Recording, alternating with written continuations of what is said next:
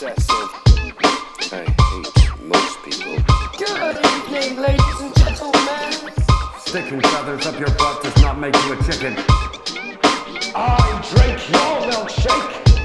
I hate most people. Obsessive. Obsessive. Obsessive. Conversive. Adam, welcome. It's been a while. It has been, mate. It's been a while, and thanks for inviting me on. No, we've been talking about this for quite a while, haven't we? Oh, Christ, you got Yeah. lightning and all sorts going on behind you there. Yeah, no, well, I'm in northern Italy at the moment, so the weather's a bit changeable. So I think a thunderstorm's rolling in.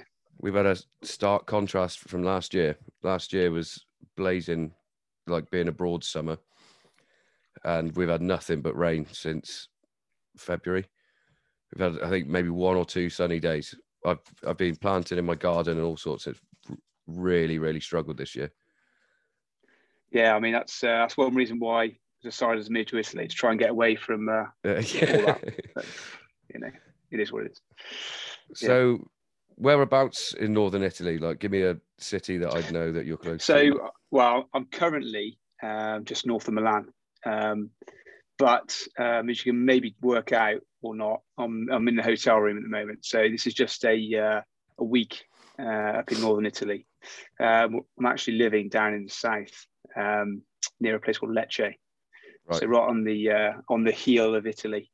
So cool. down there, the weather flatter is ground about down there, is it? degrees. It is very flat, mate. Yeah, it is. Yeah, perfect for flying. So I was discussing yesterday with the guys at work, because I showed them the photos, because the photos you sent were really cool, and hopefully if you can get the videos over so that anybody that listens can actually see you in action in the planes, that'd be great. But the point you put about the scrambling to intercept a helicopter and you flew supersonic over the country, we were trying to work out how long that would have taken you. Would it have taken you longer to get up to the altitude to fly at that than it would have to go supersonic to? Yeah, so that whole event was a little bit crazy. I'd only started on the front line on my squadron about maybe 3 months prior, so not long. And within the first 3 months, just after lunch, so a belly full of food, we got a call to go into to run to the jets, and then the message came to get airborne, fly west basically, and fly at Mach 1.2 at about 40,000 feet, and the adrenaline starts racing, and before you know it, you are at 40,000 feet doing Mach 1.2, and then you think, right, where am I going and what am I doing? It's all a bit surreal. So I think it took longer to get the jet airborne than it did to actually get from Lincolnshire to Bristol. But when we got over there, on the way over there, we weren't really sure what we were going to find. And it turned out to be a helicopter, which is they're notoriously difficult to try and intercept because they're going so slow. Yeah. But we managed to do it. What was really funny though afterwards was somebody in Chipping Norton put a claim into the MOD because they thought their dry stone wall had been knocked down by the sonic boom. That's brilliant. I don't think the MOD paid out. No, I was going to say I don't. Yeah, that's it. I remember you telling me about the shithousery between helicopter pilots and fast jet pilots. How you'd sort of just flip them the bird as you'd fly by them. There's always a bit of bounce between the different types, rotary, multi-engine, and fast jet. Yeah. Well, I think that fast jet's going to win every time, isn't it? It's got. Well, I wouldn't like to say, but you make your choice at the end of the day, I suppose. Yeah, I've since being sort of shut away and not really being able to do anything for the last year. it sort of sparked my interest in aviation again, because like over Hereford you see quite a few.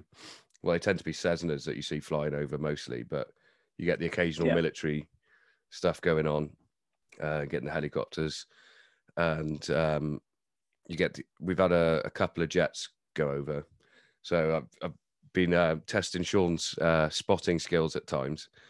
I said, like, trying my best to get the photos as they go over and sending them, getting him to try and pick them out, which is quite dorky, really, but it's kept me quite entertained. I've even got on my shed roof a couple of times. I'll send you some photos that I've got actually of the. I'm not even sure what they were doing, but there's been a few times since last March that you've had quite low flying helicopters coming down with doors open, and you can see the soldiers inside with the rifles and everything.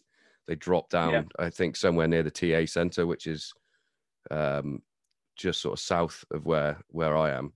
And then within minutes, the helicopter would come up, no soldiers in it, and quick, sort of like a quick drop, and out they go. And off. Yeah. I was conspiracy theory with Sean when it first started happening. I was like, they're getting ready for martial law, mate. They've got to be. I've never seen this in Hereford. Why are they doing it now? It's got to be the SAS. But I think it was just you like a good conspiracy, mate.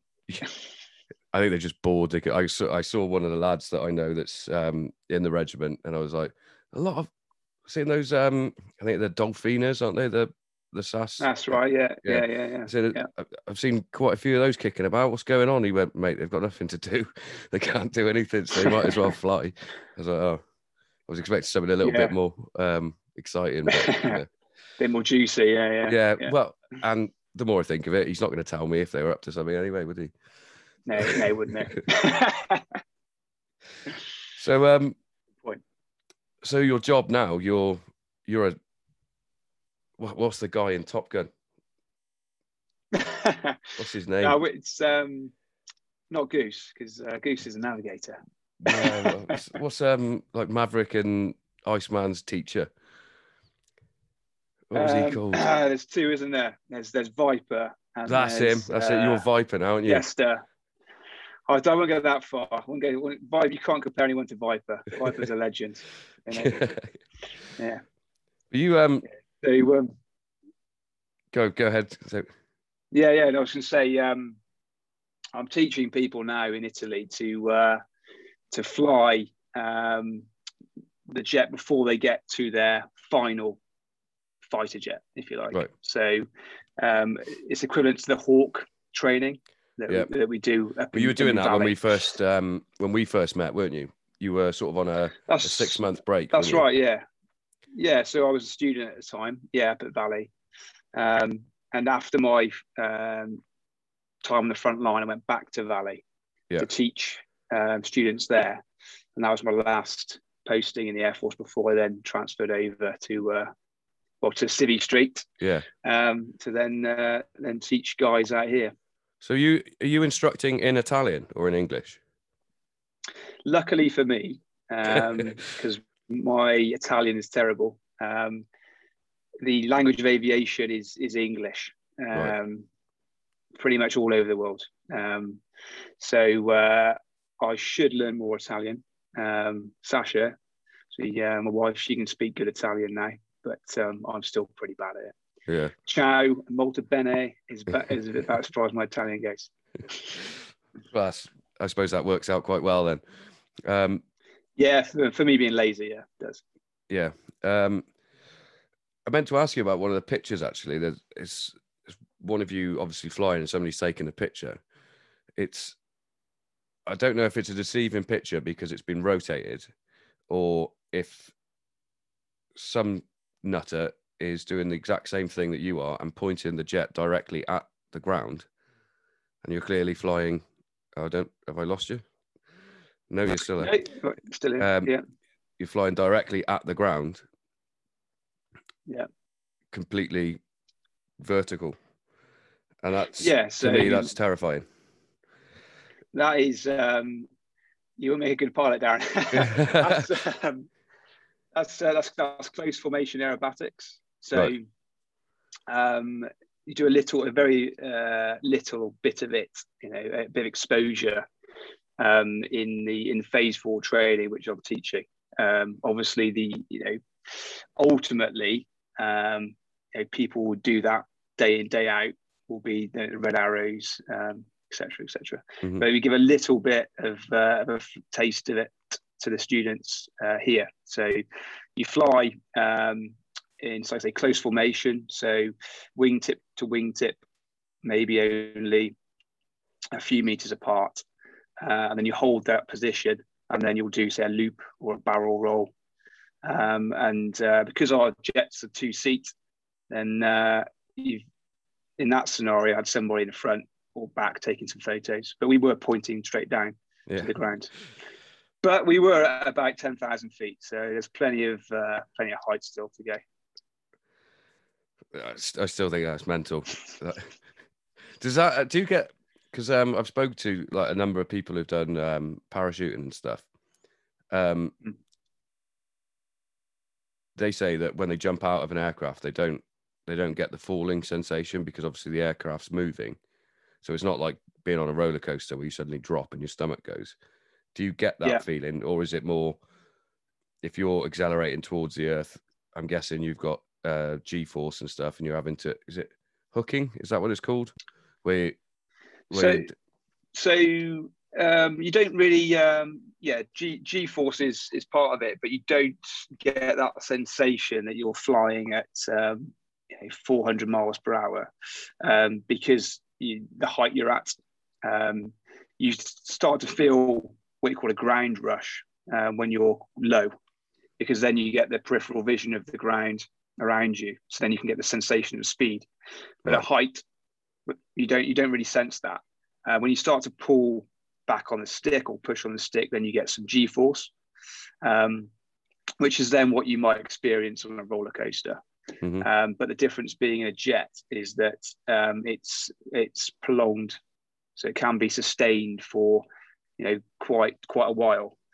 Whereas on a roller coaster, you'll only sense maybe 4G for a second or two. Whereas in a say a typhoon, you may feel 9G for maybe up to 30 seconds, if not more, which can be pretty painful when your head weighs 9 times what it usually does.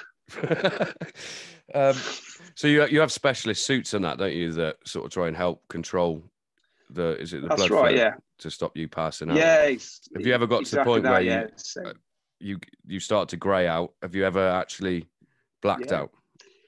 No, thankfully not. I've got grey out before in a typhoon, and in the jet I'm flying now. But the kit that you wear really, really helps. And then you also do a straining maneuver, and that basically keeps the blood up towards your heart and your head, so keeps you conscious. Yeah, I've seen some, because I'm, like I said, I'm a dork. I've seen some videos, and that's where I asked about the hooking. I think it's a Yank term, where they sort of hooch, and they're trying to keep either the oxygen or the blood flow up rather than going down to the legs. Is that? Yeah, so that's what we call a G strain maneuver. So you're essentially tensing up your muscles, and you're holding your breath. And what that's doing is it's just constricting all of the blood vessels in your body just to try and stop that blood flow away from your head. And then when you tense your muscles, the G suit inflates as well, and the two push together, and again it just tries to keep the blood up towards your you must feel head. Pretty fucking beaten up after something like that. Oh yeah, you do, and it's you build a tolerance for it.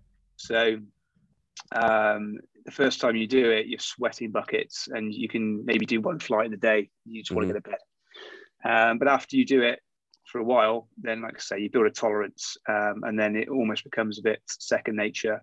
And they say that even though you need to be fit to join the military, people that are short, have high blood pressure, and are generally unfit, drink lots of beer, they can actually sustain quite a lot of G-force.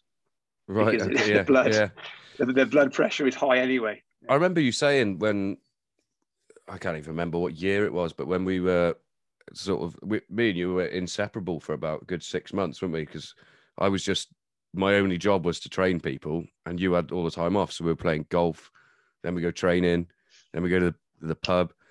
But I remember you saying that you were quite abnormal because you're quite tall, and at the time when you were training with me, you got quite thick, and that's quite abnormal for a pilot.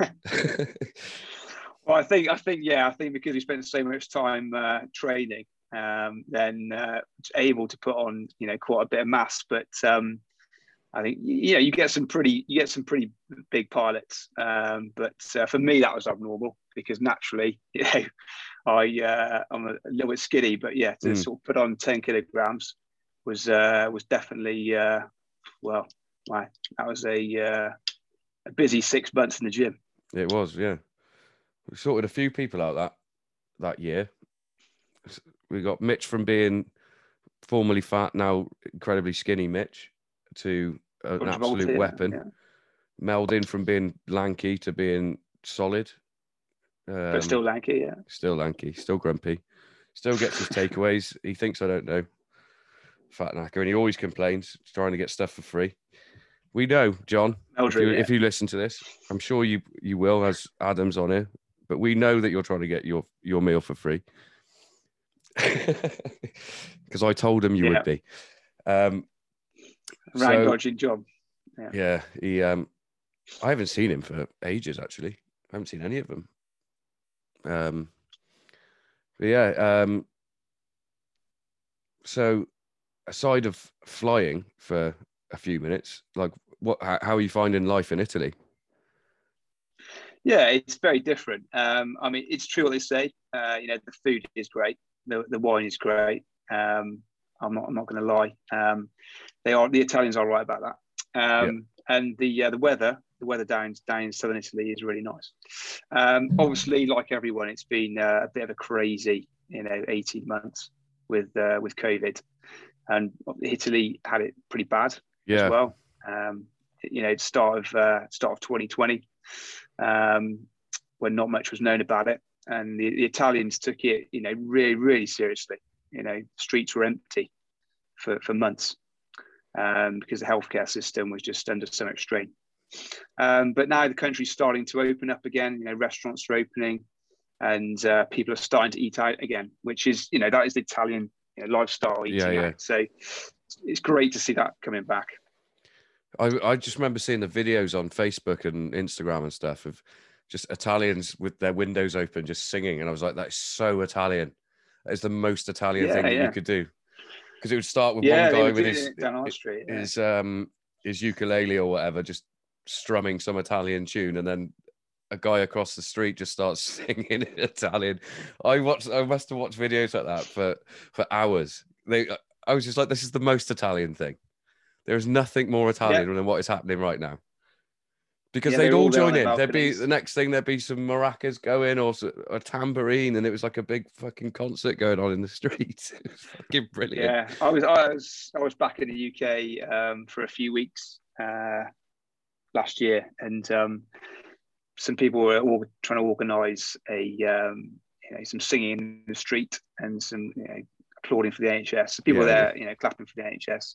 But then when it came to singing, it just didn't work. The British don't do that. No, they don't. Oh, the guys in my street for maybe every Thursday for a month were getting out, sort of banging pots and whatnot, and I'd get Jack to howl at the end of it and whatnot. And it was, after 4 weeks, then there would be you just hear like one pot. It's like, fuck this. There was no singing. There's no singing at all. No, it's not the British way. No. So what were the other feats that because I haven't actually got my phone or anything on me, but so you were part of the RAF 100, weren't you? Was it 100? Yeah, exactly. Yeah. So I was lucky enough to be involved in that, and we took a 9-ship of Hawks, flew across initially to Linton-on-Ouse, And then we set off the next day to meet all the other formations over the North Sea. And then we all flew in to London and over Buckingham Palace. Mm-hmm. It was really good to be part of that. Really good. And I'm sure you saw the 100 that was made by the Typhoons as well at the very end. Yeah, that was something pretty smart to see. But no, it was good, really good. And the Olympics as well, wasn't it? Did you say? Yeah. So the Typhoon is the jet, the Air Force's aircraft that does quick reaction alert. Yeah. So for the Olympics in 2012, we put a detachment of aircraft down in RAF Northolt, which is in West London, just north of Heathrow. And to ensure we could get airborne quick enough, we took turns to sit in the jet with all the power on, and we'd just be waiting there for a potential call to get airborne. And sat there. It was pretty hot because all the computers in the jet were running in full kit. It's the middle of the summer, and I just heard this voice through my headset, and I looked down to the side of the jet, and it was David Cameron. Came along and plugged into the jet on a headset, just said, how's it going? Love to see my Typhoons, and thanks for doing a great job. So we spoke a little bit, 5 minutes maybe, about the Olympics, and then he unplugged, and then off he went to his next PR meeting. But that was a bit surreal. That's mad. A bit surreal. That is mental. Because I've just started wearing a headset at work because getting in contact with it, because the restaurant's bigger now. We've taken over next door as well, and we call it a kitchen manager. I'm essentially a head chef on most of my shifts, so I'm like the Gordon Ramsay at the pass, sending all the food, shouting at people. Swearing. I don't really swear that much anymore. I'm pretty chill. I'm not. I've done it for 6 years now, so it's there's no point getting irate at people. But I don't know whether you. I mean, I do know you guys would definitely have better quality sound in your headsets than the ones I'm using at work. But fucking hell, are they difficult to understand, people? And when people don't understand that they've got because they tend to have lapel mics, so they'll press it, but they'll start talking before they've pressed it. And they're asking me about like a Deliveroo number or something like that, and it's like, can you talk slower for a start? And can you start talking after you've pressed the button? Because I'm getting half a conversation here, and then you try. I don't know if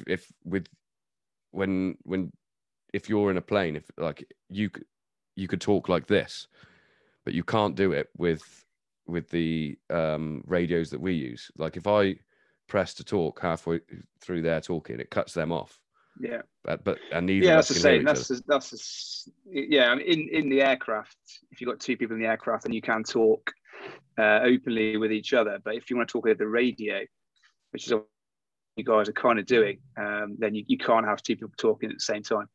And you just train to ensure that firstly you push the button and then you talk, and then once you're finished, you release the button. It sounds simple, but obviously if you get it wrong, then it can cause a bit of a nightmare. It sounds like it does at times for you. Yeah, you can see why they came up with certain phrases and stuff, because it's so much clearer. Do you know what I mean? Like Roger, yeah, totally, yeah, whatever. Yeah. It's so much clearer. I mean, what am I talking about? I'm talking about speaking to one person on a radio. Do you know what I mean? It's fucking mental. But so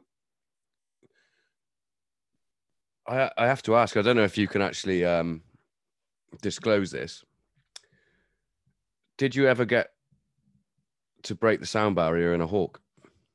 Because I remember a discussion that me and you had about the fact you tried a few times, and there's a pretty dangerous way of doing it. But did you ever achieve it? No, not in a Hawk. No, unfortunately, it doesn't go. There was a way to do it in a T1, but you can't do it at T2 anyway, which I was instructing on because it's not cleared for it, unfortunately. But no, you could do it in a T1, but I unfortunately didn't. But is it possible? In a T1, it is possible in a T1, yeah, definitely. But not in definitely. a T2. People have, not in a T2, no. I could do it in the training jet that I'm flying now. Right. And obviously you can do it very easily in a Eurofighter, but not in a T2, but in a T1, yeah. So a Eurofighter, is that a French designed aircraft? No, so that came about. The French had some input into it in the early days.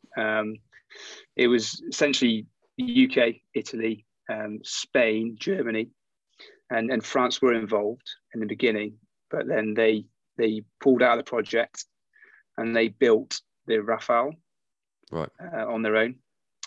So then it was just left with Germany, UK, Spain, and Italy, who then took the project forward and then built the Eurofighter. But you will see some similarities with the Rafale in terms of the front of it with some foreplanes, and the delta wing is fairly similar. Yeah. So I don't know if I'm talking out of turn here. This might be complete bollocks, and I also don't know what it means. But I've read somewhere that the Typhoon is designed to be unstable. So it gives the pilot more control. Is that right? Yeah. So the way it's designed, the aerodynamics, it's controlled by a computer, basically 4 computers that ensure that the jet stays flying in a straight line. So it is very easy to fly as an aircraft goes, because it was all electronics. And then if you then put an input into the stick, then the computers will move surfaces and you'll get a very quick response, which, like I say, makes it easy to fly. So in the purest sense of like hands and feet, it's easy. But then with the jet, the way it is, with all its sensors and computers, then your job is kind of a sensor manager, really, just trying to manage all the data and information that comes into the jet. So it's slightly different to traditionally what you'd think of from a what you may have seen on Top Gun. Yeah. What's the Yank version of the Eurofighter? Well, it's the F-22 and the F-15, really. They say that the F-15 is they call it a 4th generation fighter, and then the F-22 is a 5th generation fighter because it's stealth. And then we kind of put the Typhoon in the middle and say it's a 4.5 gen. Right. Is it stealth? But yeah, no, not the Typhoon isn't. No. Do we have stealth? Yeah, so the F-35, which came in over the past couple of years at Marham, that's a stealth aircraft. Yeah. Have you flown it? Which we obviously bought from America. No, I had the opportunity, but I decided that I'd move to Italy instead. So. Was that you just had enough of military life, or was it like you want to spend more time with your family? Yeah, it's a fantastic career. There's some awesome times, but it's very much a lifestyle. It's all encompassing. So it does sort of dictate where you live, where your children go to school, and where your wife can work and live. So after doing say 14 years, we decided that we're going to take a bit more control over where we go, where we live, what we do. So it was a good point to part ways and try something different, or in a different country anyway. Yeah. I mean, that's good. I quite like that. Because you got to spend your early 20s doing what the fuck you want, flying fucking aircraft, flying the fastest, the best planes in the world, riding motorbikes, driving fast cars, and then into your 30s, just like take control. There's so many people, I think, that like lifers in the military that have families that their kids grow up think, I wish my dad was about a bit more. And Yeah, that is true, I believe. And I think it was time just to give a bit more priority to the family. So opportunity arose, so I took it. yeah, I mean, that's something I will say about you that I've always admired is you've got a good head on your shoulders. You always have done. Like, it was you that sort of pushed me to go and move my gym from above a pub to an established gym. Great pub there, best pub in the world. Best pub in the world, yeah. Not the best place to be training people. Do you remember the looks people used to give us when we'd be carrying all the equipment back out, putting it in a car, and they're all there getting day pissed, just getting pissed in the daytime, and there's all these sweaty bastards coming out of the fucking Skittle alley. And it was a bit random, yeah. Yeah, and like, fucking hell. 12 years later, I finally closed the gym because I was doing something. Obviously, I was chefing, and like, I look back at the different that's a career in itself. That's that sort of 10 years. That was great, and it started, because my dad's gym closed, and me and a couple of mates were getting pissed in the barrels, and I spoke to Phil, and he told me that the Skittle alley was available. I was like, well, I've got a shitload of free weights. Let's do this. Yeah, well, you got to start somewhere, haven't you? Yeah. Got to start somewhere, and it's very typical of me. Like, I could have quite easily got a job at a gym, but I was like, no, I want to do it my way. Yeah, I've got to do it my way. Yeah, and luckily, I preferred that. Yeah, but luckily, I had the likes of you and a few other people around me that were sort of directing me, like, Darren, you can't just keep. We're going to go through the floor in this old fucking listed building. As the weight's got heavier, yeah. As the weight's got heavier, that could have been a factor, yeah. But yeah, it's quite funny when I look back. It's like all the different people that I trained over the years, and it's something that I've been trying to do with the podcast. Is like people I played football with. Like, do you remember going out to US Harold with me and doing those pre-season? I do, yeah, I do. Yeah, like, we did all sorts, and I got paid. I vessel in there. Oh yeah. OP, that was, yeah. Doing the Jones crawl. He could have died. Yeah.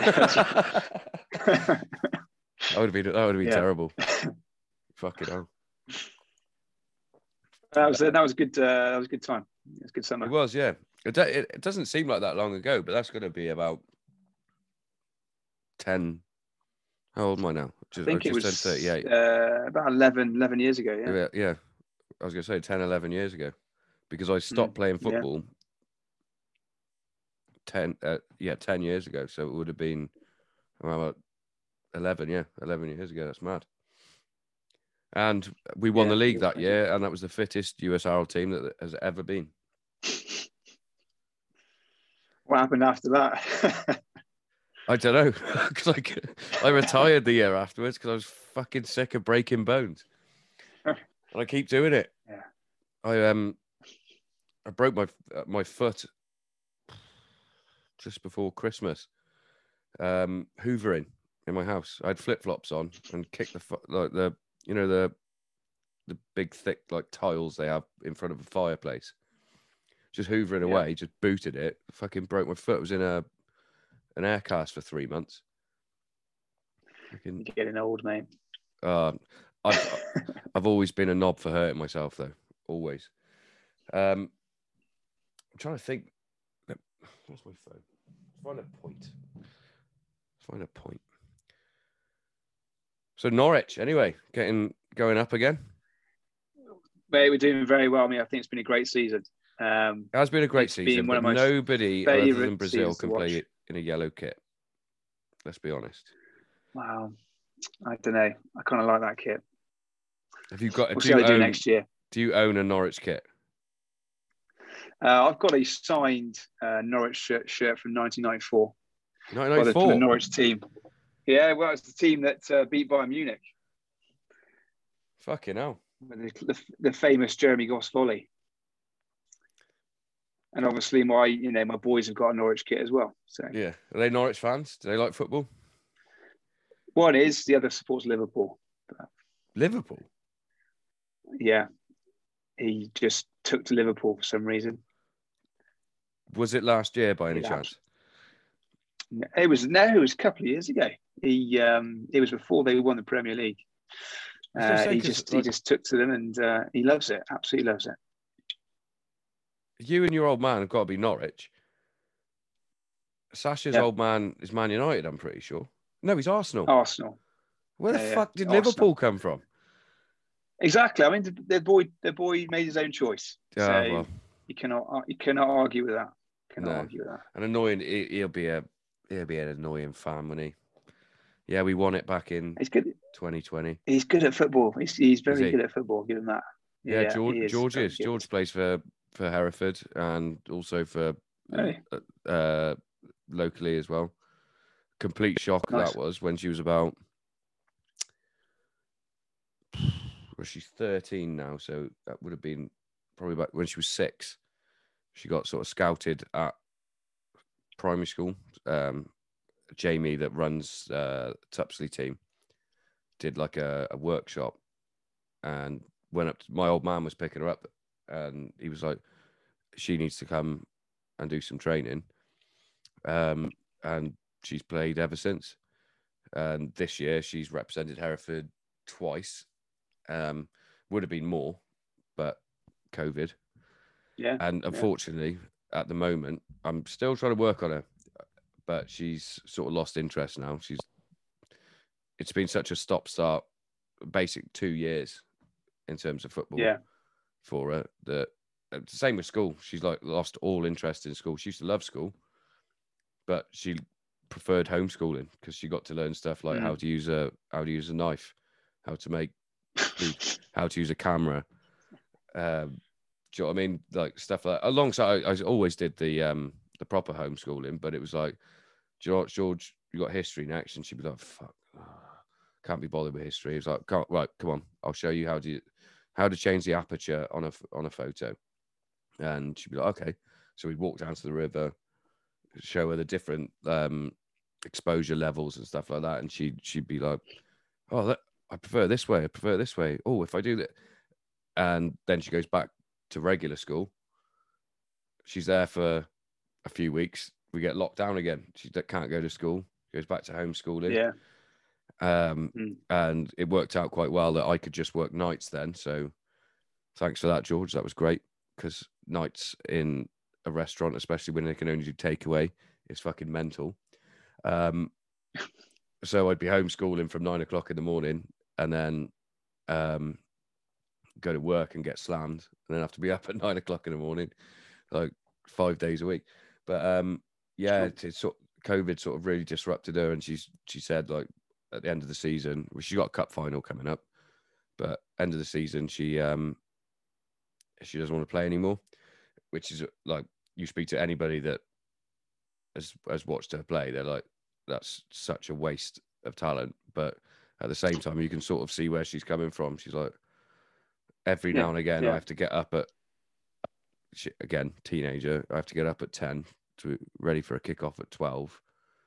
Can't really be asked. I'd rather sit on my computer and watch anime and do all that shit. And she quite likes dressing up and doing that cosplay stuff to look like the Japanese anime characters and whatnot. And it's like, all right, well, I'll support whatever you want to do, but still she might change her mind later. Yeah, she might change her mind. And also, I've got a bit of a plan, mate. She's on a wage now. I've given her a wage. Okay. She can have 20 quid a week pocket money if she goes training and plays on Sunday. I haven't included, because she goes. It's not a bad rate. She's supposed to go to something called GDC, which is a Girls Development Centre, on a Friday night. I'm not pushing that, because they've lost quite a few girls from both under 16 and under 14. Now, George should be under 13, but in girls football in Herefordshire, they do it in 2-year blocks. So every other year, you're the eldest, and you're going to win the league, basically. And it's the same with the GDC. But they've lost that many players. They're sort of integrating them. So you've got Georgie, who is under 13, potentially playing against girls. Some of those girls will be turning 17 soon, and it's just like I'm not putting her through that.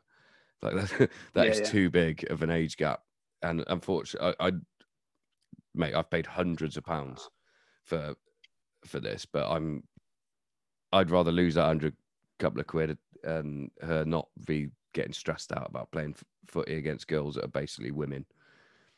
But Yeah, you don't want to push that because you'll push it too hard, dislike it, and never want to do it ever again. So. Yeah, and it's a hard situation, which I'm sure you can fully appreciate being a dad yourself. I'm in a real hard situation here where it doesn't matter what she does. When she was in year 6, she did the 200 meters.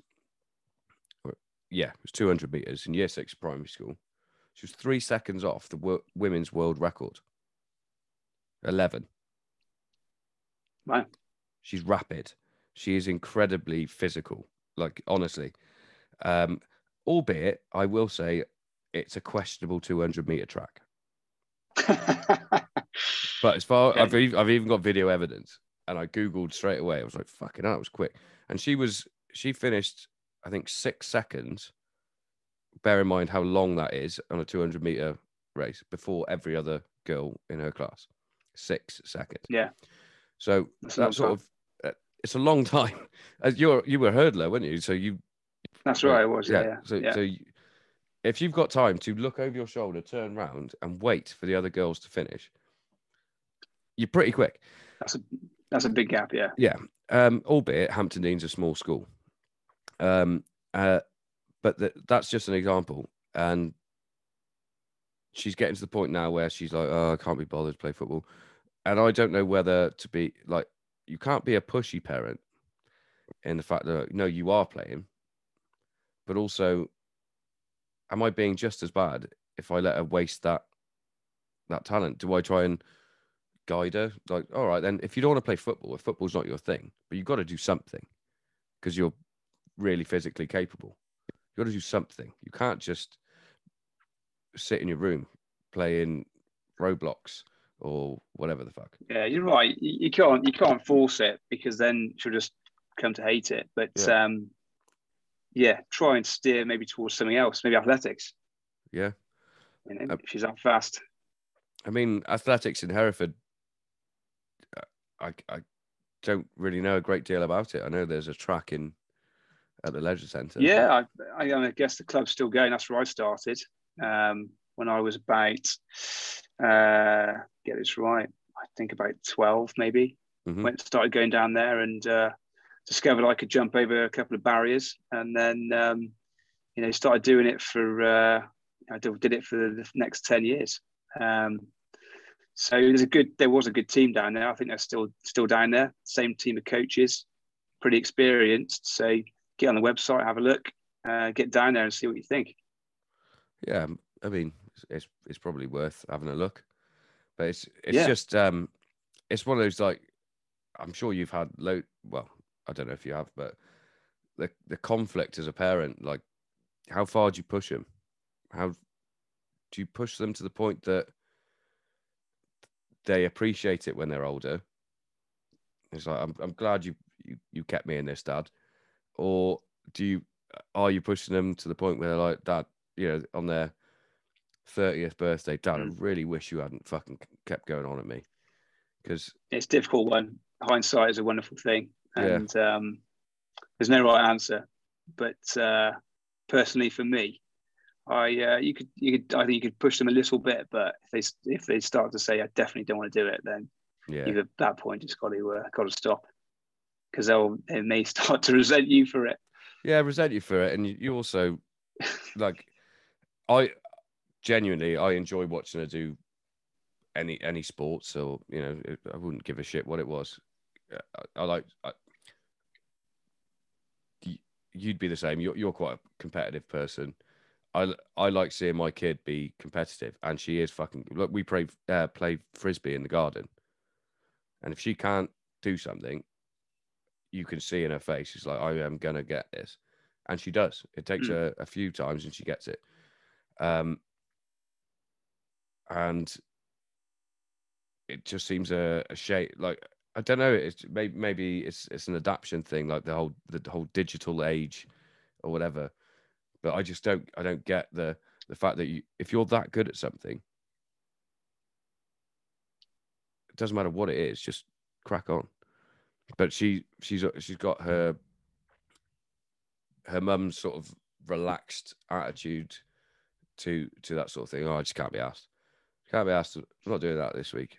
And you just think, yeah, but if you can't be asked, then all of a sudden you decide you want to do it, you're going to be left behind. It's one of those things, isn't it? It's just you don't. That's the thing about being a parent. There's no book. You can't study to be a parent, and if you do, you're a twat. I mean, yeah, there are books out there, but I've not read any of them myself, and right. There's no guarantee any of them are going to work, so don't bother. Yeah. So in that sort of stemming back and on that curve, like at what point did you think, like, I quite fancy being a pilot? Yeah, it's a good question. Pretty young, actually. My father he flew light aircraft as a hobby out of Shobden when I was quite young. And my uncle's always been interested in aviation. He's written quite a few books about the Blackbird and the F-15, F-117. So there's always been that sort of mindset towards aviation as I was growing up. So I thought, yeah, do you know what? That sounds like an awesome job to do. So I applied when I was in college, coming towards the end of college. The Air Force said, thanks, but no thanks. Really? You're not ready. Yeah. They said you're not ready, which, they were totally right. So go to university and then try again. So I did 3 years at university, which was great. And then I applied again, and I was fortunate enough to get accepted at the time. And then about 6 months after going through selection, I went off to Cranwell to start my officer training. But yeah, the selection process is a great one, and you learn a lot about yourself. And like I said, they were totally right the first time by saying come back again in 3 years, which I was fortunate enough to obviously then experience university as well. So it worked out pretty well. Is there many people that go from sort of college age? Not many, no. Obviously, I when I joined, I then started working with some guys that had joined at the age of 18. Mm-hmm. But there's not many. Well, not when I joined anyway. Most people joined after university. Yeah, that sort of makes sense because that 3 years that you do, not necessarily university, maybe in work or university. That's a really key 3 years for you to just grow up a little bit, really. And it's hard as an 18-year-old to accept that, isn't it, sometimes? And I think because it sort of mirrors what I had with my selection process at the gym, when it was always that sort of sit on the porch fight club mentality of no. If anybody messaged me, no. Like if you'd recommended me somebody, yeah, bring them along. If somebody's just messaging me because they like my photos, no. And in defense of elitism, which you have to be to do the job that you've done, a white belt is not a black belt. And you aren't just flying a Cessna or a glider. You're potentially flying the most elite aircraft in the world. Why the fuck would they accept just any 18-year-old that wants to have a go? Yeah, they've got to get it right. That's the thing. Because if they don't get it right, then it's going to be, in the long run, expensive.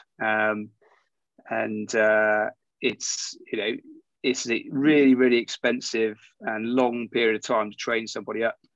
And that's somebody they're training where they could have been taking somebody else in that slot. So they have to be really, really sure that they've got the right people. But also it proves that they will take people from any background. So I didn't go to private school. None of my relations were in the Air Force or the military. And I was fortunate enough to get selected. So if it's something that you definitely want to do, then give it a go. Yeah, man, and it's sort of a testament to yourself as well, though, because you, if I remember rightly, you sort of passed out from your flying school on quite a high level, didn't you? Yeah, so I had no previous flying experience when I joined the Air Force, and they taught me everything about flying. And in the early days, I was just getting by, getting through the tests and the courses, not setting the world alight, but just getting by. But it wasn't until I got to tactical weapons training on the Hawk, which I then started to really enjoy the flying, and started to my grades essentially started to go up, and then it sort of all peaked at the right time, and I was lucky enough to go off to the Eurofighter. Do you have a favourite fast jet? Does you talk about the Hawk a lot, and I feel like you've got a bit of a love for the Hawk. It's a great little jet, but it's definitely not my favourite. I'd pick the Eurofighter over the Hawk any day. Yeah, I think growing up, the F-15 was the jet that I always wanted to fly, but obviously not being American, I'd have to go on exchange to do that. For me, in terms of the UK jets, Eurofighter, Typhoon every day. Yeah. Is it? My old man's always told me this. Is it true that every pilot, aeroplane pilot in the RAF is a failed fast jet pilot? I wouldn't say that, mate. Is it because if you're flying a Herc, for example, you definitely went to go and your ambition was to fly a fast jet, wasn't it? And maybe not like a failed one is like, because sometimes it's like physicality, isn't it? Like your body can't handle. Yeah, true. But also as well now, when I was going through training, the first part of my training, at the end of the first course, you get selected for either fast jet training or helicopters or multi-engine.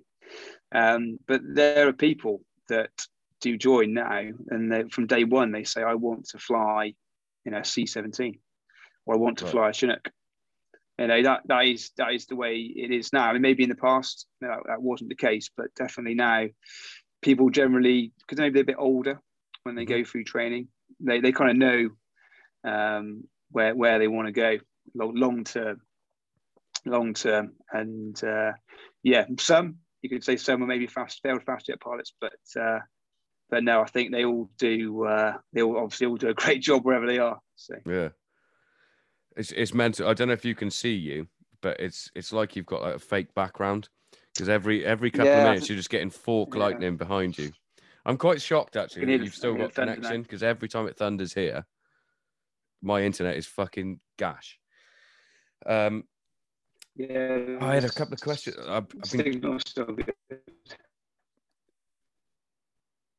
I jinxed it. Oh, you're back.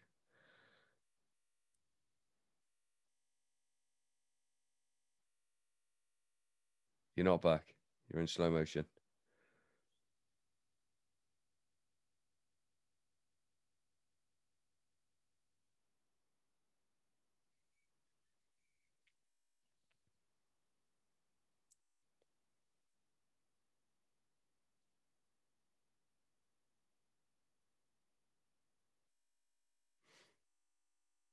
All right, we're back in, I think. We're back. We're back in the room. Yeah, we're back. I've crossed my fingers that many times to ask questions, and that's sort of my thing. Is if I think of something, I cross my fingers, and I mean to do it, but obviously, when you're just chatting to your mate, you forget because you go on to another thing. Like I just had a 15-minute chat to you about Georgie playing football, But one of the things, are you taught to parachute? So there is some training for if you were to eject, but we don't actually go and do live parachute jumps. See, I'd have thought that you would be something you would. So it's more of a risk reward thing. So they look at the probability of you having to actually eject and be under a parachute, compared to if we then sent every pilot for parachute training, how many broken legs and ankles would we end up with? Yeah, I suppose you're all officers. You're fucking and injured backs. You know, you don't want to break your back and then not be able to fly. So, according to every parachutist I've known, if you get an injury, it's your own fault anyway. Totally, yeah. Totally. I suppose the problem is you'll have every pilot with a broken back. Yeah. There was another one.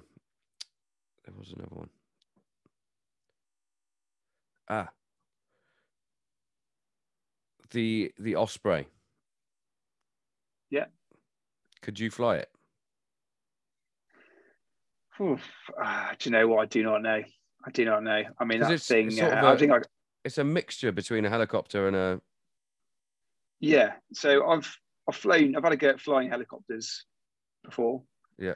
And hovering a helicopter, and then once it's airborne, it will then transition into essentially a fixed wing aircraft. Yeah. So I'd give it a go, but I couldn't guarantee anything. I suppose that'd be quite a specialist. Horrendous. That'd be quite a specialist aircraft to fly, wouldn't it? You wouldn't just be. I suppose it's the fixed wing of fast. Well, the Eurofighter of fixed wings, isn't it? Because it's so different to. Surely. Yeah, it's. I look at that aircraft sometimes. I'm like, surely you can't like. How is it still able to like just put those propellers up at any point while it's flying? Because surely something's gonna go wrong. Well, remember, the Harrier. Well, the Harrier, but that was different. Similar thing. That was a jump jet. With jet. Yeah, it's a jet engine, but essentially all you're doing is you're moving the thrust or the lift, which is generated by the propellers on the Osprey. You just move in the direction of that, and if you just get the timing right, then you can then transfer it from forward flight into a hover. You say that like very smugly, like like Darren, that's barely a chef. Yeah, sorry about that. Would completely understand that, but because there's got to be a transition period, surely, where definitely, yeah. You hit the right speed going forward and the right altitude from the ground that you can flip those things up, and it will stay. There will be. I just think about the bit where it's going like that. If you've got it wrong, like what's happening? Where are you going? I think almost there's a lot of computers. Oh, there's a lot of computers involved in that. See, in my head, there's no computers. It's all just maverick. Yeah, it's just maverick. 21st century, unfortunately, mate. Sport the illusion. Do you would you like to own your own plane? As in, like, just have a Cessna or something. You could just like, come on, boys, we're gonna go fly over to Sicily today. Yeah, I mean, maybe not Cessna, but a What's wrong with a Cessna? I see him flying over Hereford all the time. There's nothing wrong with a Cessna. Nothing wrong with a Cessna. It's just how far you can go in it. What would you go for? A business jet. A Learjet?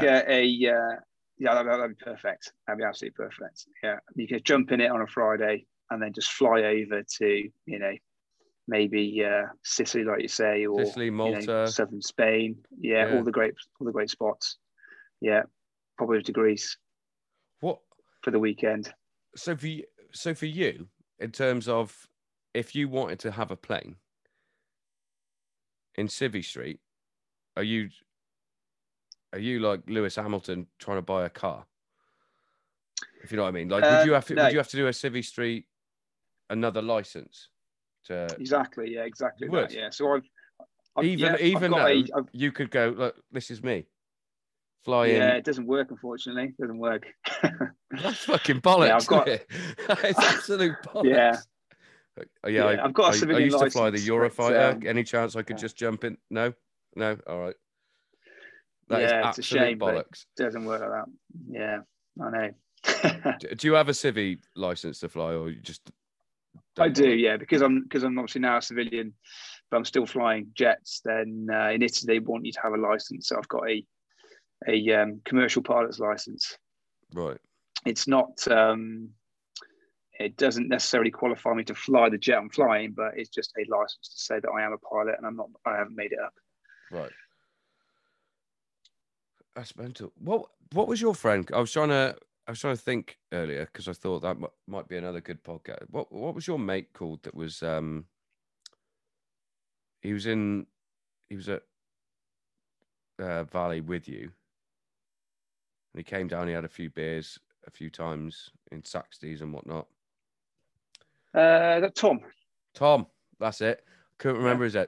I literally was like scrolling through my Facebook. Like I've got so many unnecessary friends that I don't even know who these people are going through. I was like, I ain't gonna find him before the podcast.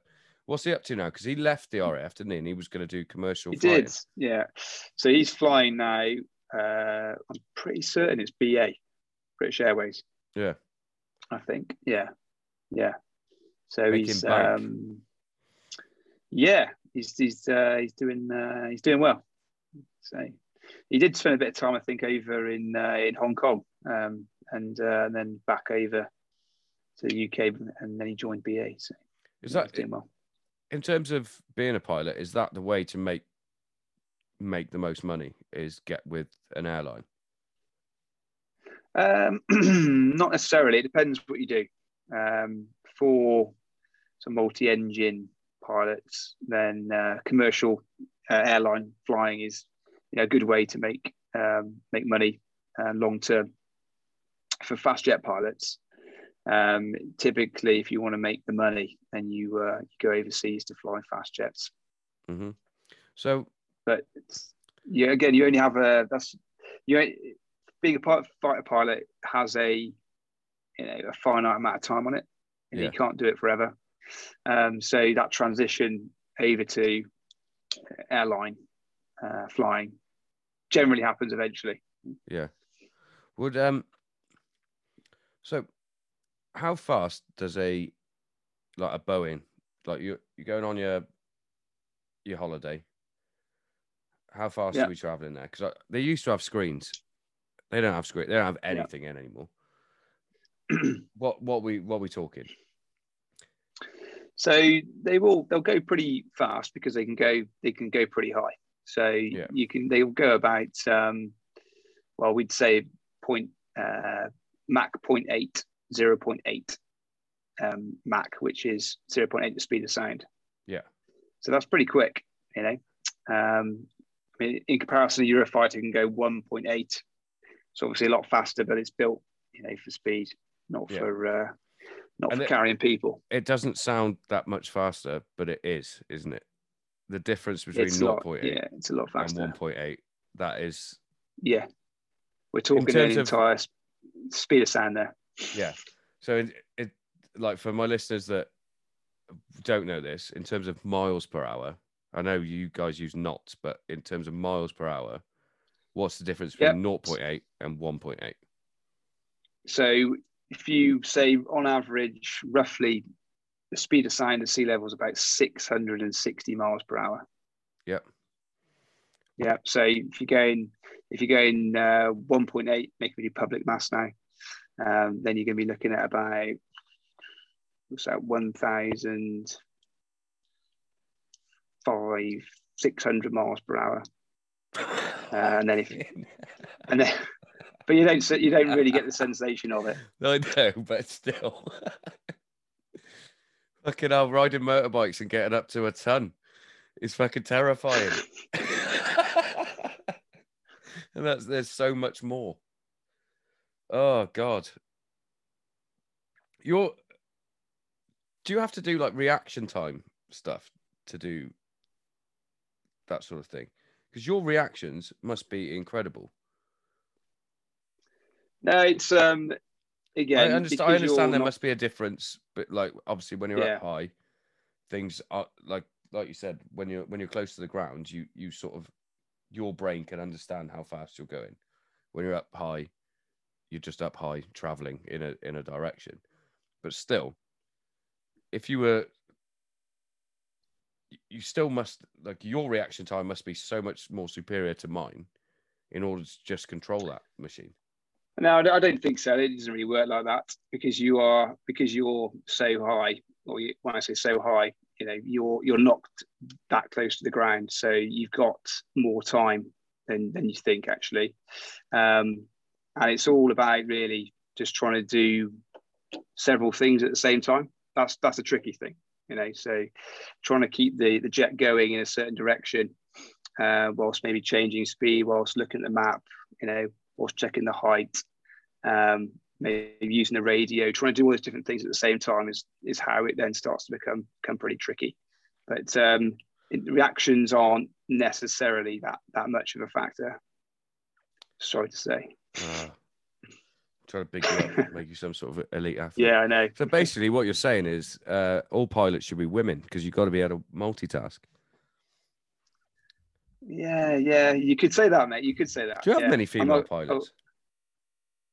There are some. For the fast jet force, off the top of my head, when I left the Air Force, I think there was maybe 3. So not many. Not had many. 3 in my head. That's not many. Yeah. That's not many, is it? It's not many. No, not fast. Not that's just fast jets. I think you Were find there- more. There were there are any more in transgender? helicopters and fast jet. No, No. Any non-binary? I don't know. Never No, never approached the subject. It was it literally one of my chefs. Well, not one of my chefs. He's actually the same as me at work. Sent me a thing saying, "Here's a talking point for your podcast." So Instagram have now put in that you can specify your pronoun. Yeah, I did see that. Yeah, So- I did see that.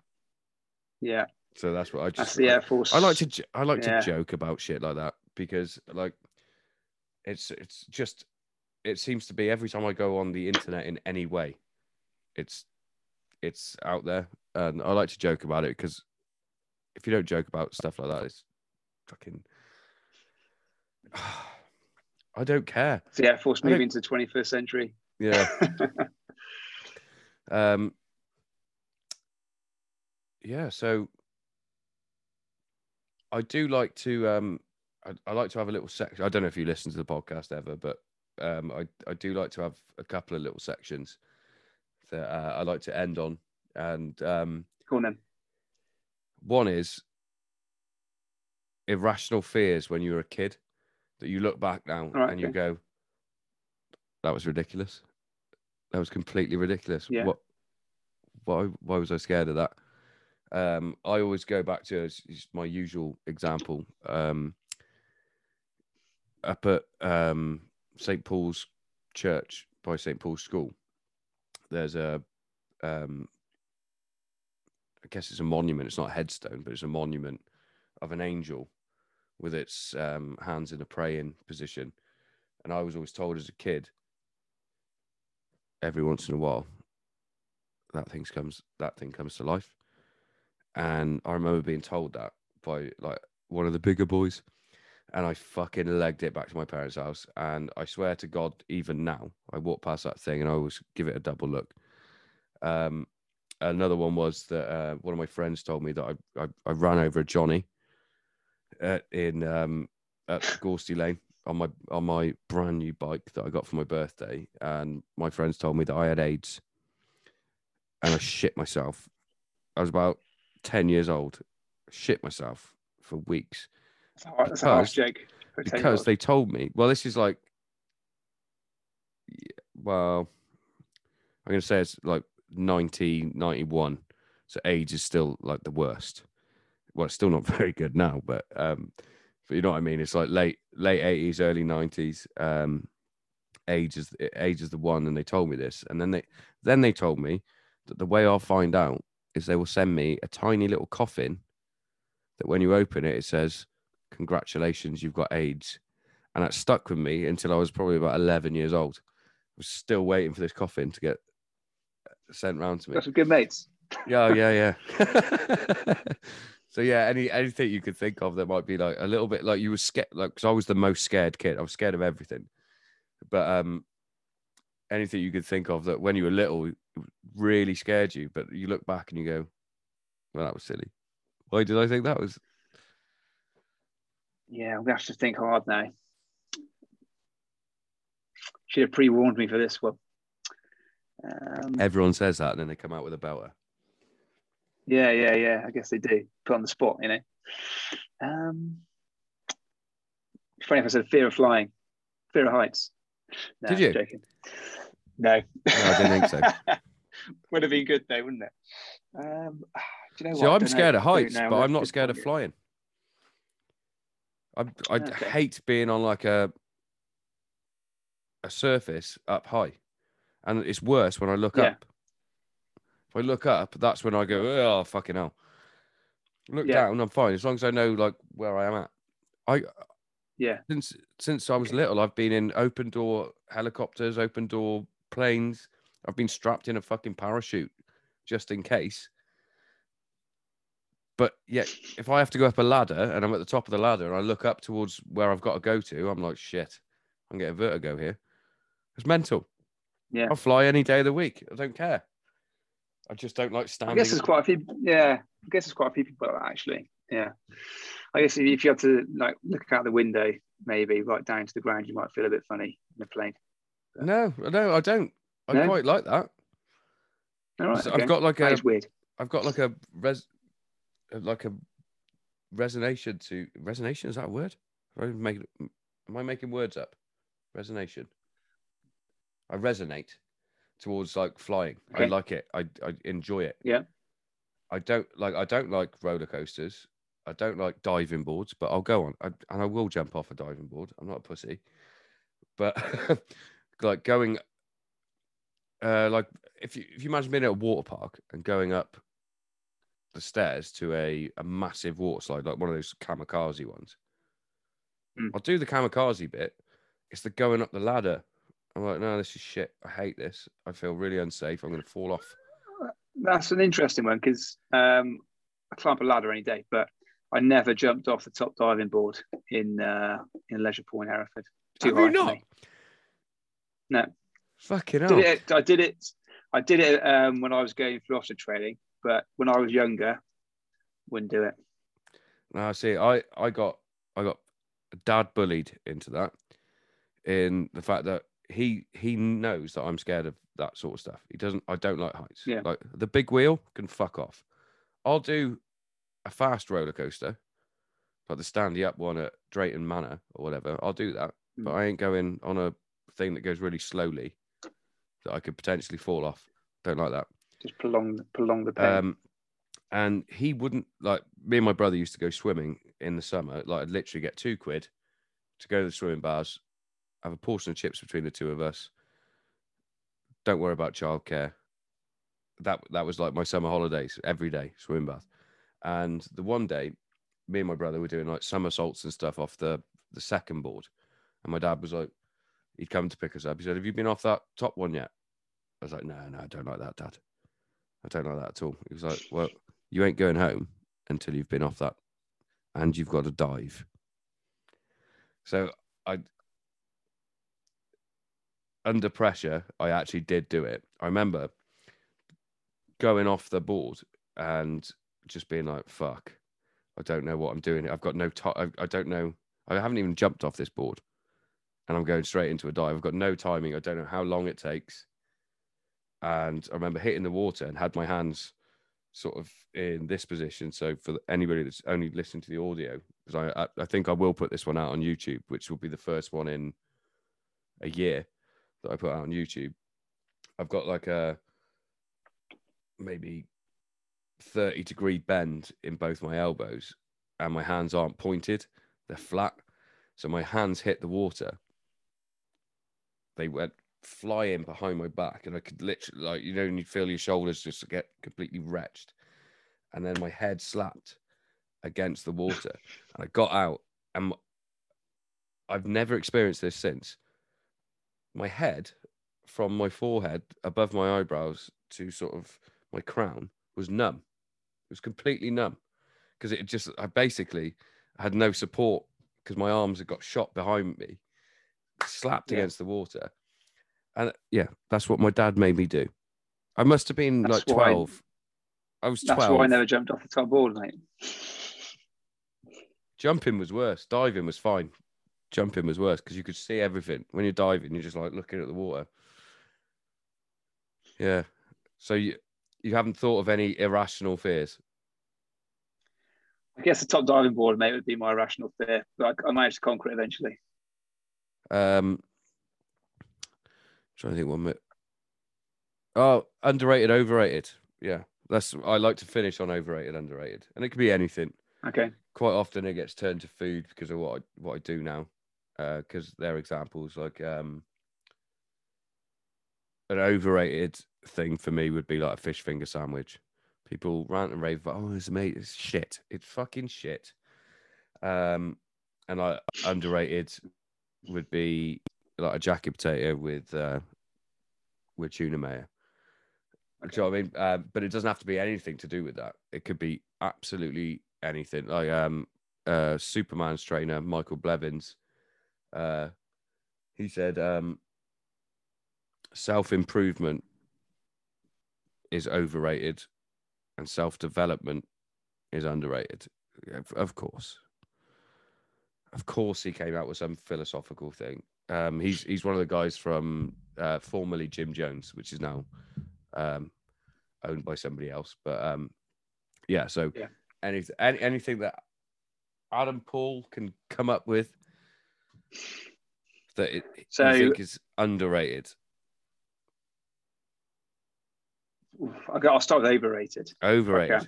Anything. I love it. I love hearing little bit controversial maybe for some people, but whiskey. Whiskey? Yeah. Whiskey's overrated. I don't get it. You don't get it? What, you don't like it? I don't. Exactly. I've tried it so many times, try and force myself to understand why people like drinking whiskey, but I can't stand the stuff. Can't stand it. To what point have you tried? Have you gone top shelf? I was in Edinburgh. I did Edinburgh. We did the whole whiskey tour around Edinburgh, you know, starting off with the weaker ones with water in it, trying to work way up, you know, in the different blends, different malts. Just didn't get it. Don't like it. Still don't get it. No. Someone gives me a bottle of whiskey. So thanks, but it's a pass-on present.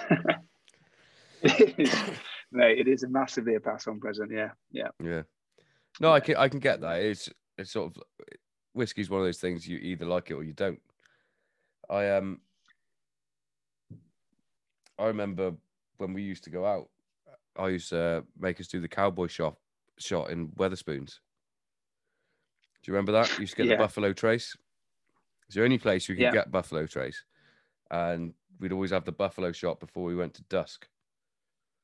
It was always a bad idea. It was always a terrible idea. Yeah. And thinking about it, actually, you fucking hated it. You hated it every time. Yeah, what was in it? It's just Buffalo Trace whiskey. Exactly. It's a whiskey that's older than the United States, but it's from the United States. Before the United States became the United States, Buffalo Trace was a whiskey. I didn't know that at the time. It was just had a buffalo on the bottle, and I was like, well, we're going cowboy drinking. So overrated is whiskey, underrated. I'll stay on the drink theme. And something that I think is, I could drink quite a lot of it, but you never really see it or hear of it much, and these days anyway, is bitter lemon. Bitter lemon soda. Yeah. Oh yeah. No, you see it a lot. You still see that over here. Yeah. Okay. Yeah. Well, I've not seen much of it over here, but yeah, You have to drink limoncello over there, don't you, instead? Great, you do, but yeah, I've not had much of that. It's more wine, to be honest. Now, Yeah. I do miss. I really, really miss Buddy back. Yeah. Yeah, obviously can't get over it. I'll see if I can get some sent over to you because we use Y Valley at the restaurant. I'll see if I can get you. That would be great, but I don't think you can anymore because the UK is not in the EU, so I don't think you can send like liquids and alcoholic drinks and stuff like that.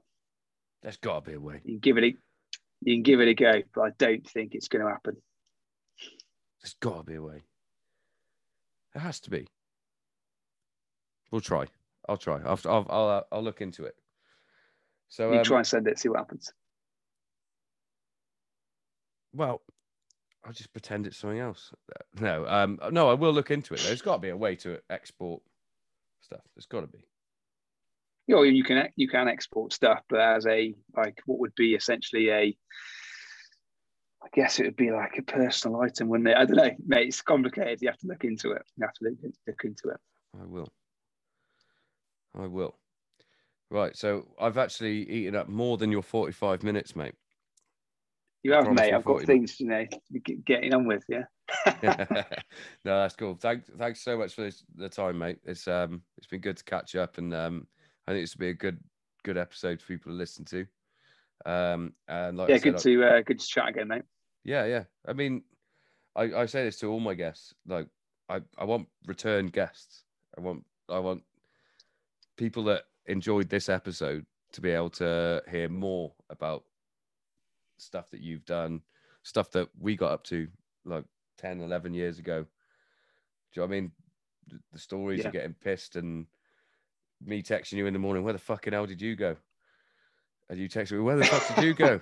And we were in the same building, but we just got lost. Do you know what I mean? All that sort of stuff. But yeah, thanks very much for your time, mate. And your stories. This has been Obsessive Conversive Podcast, and we're out.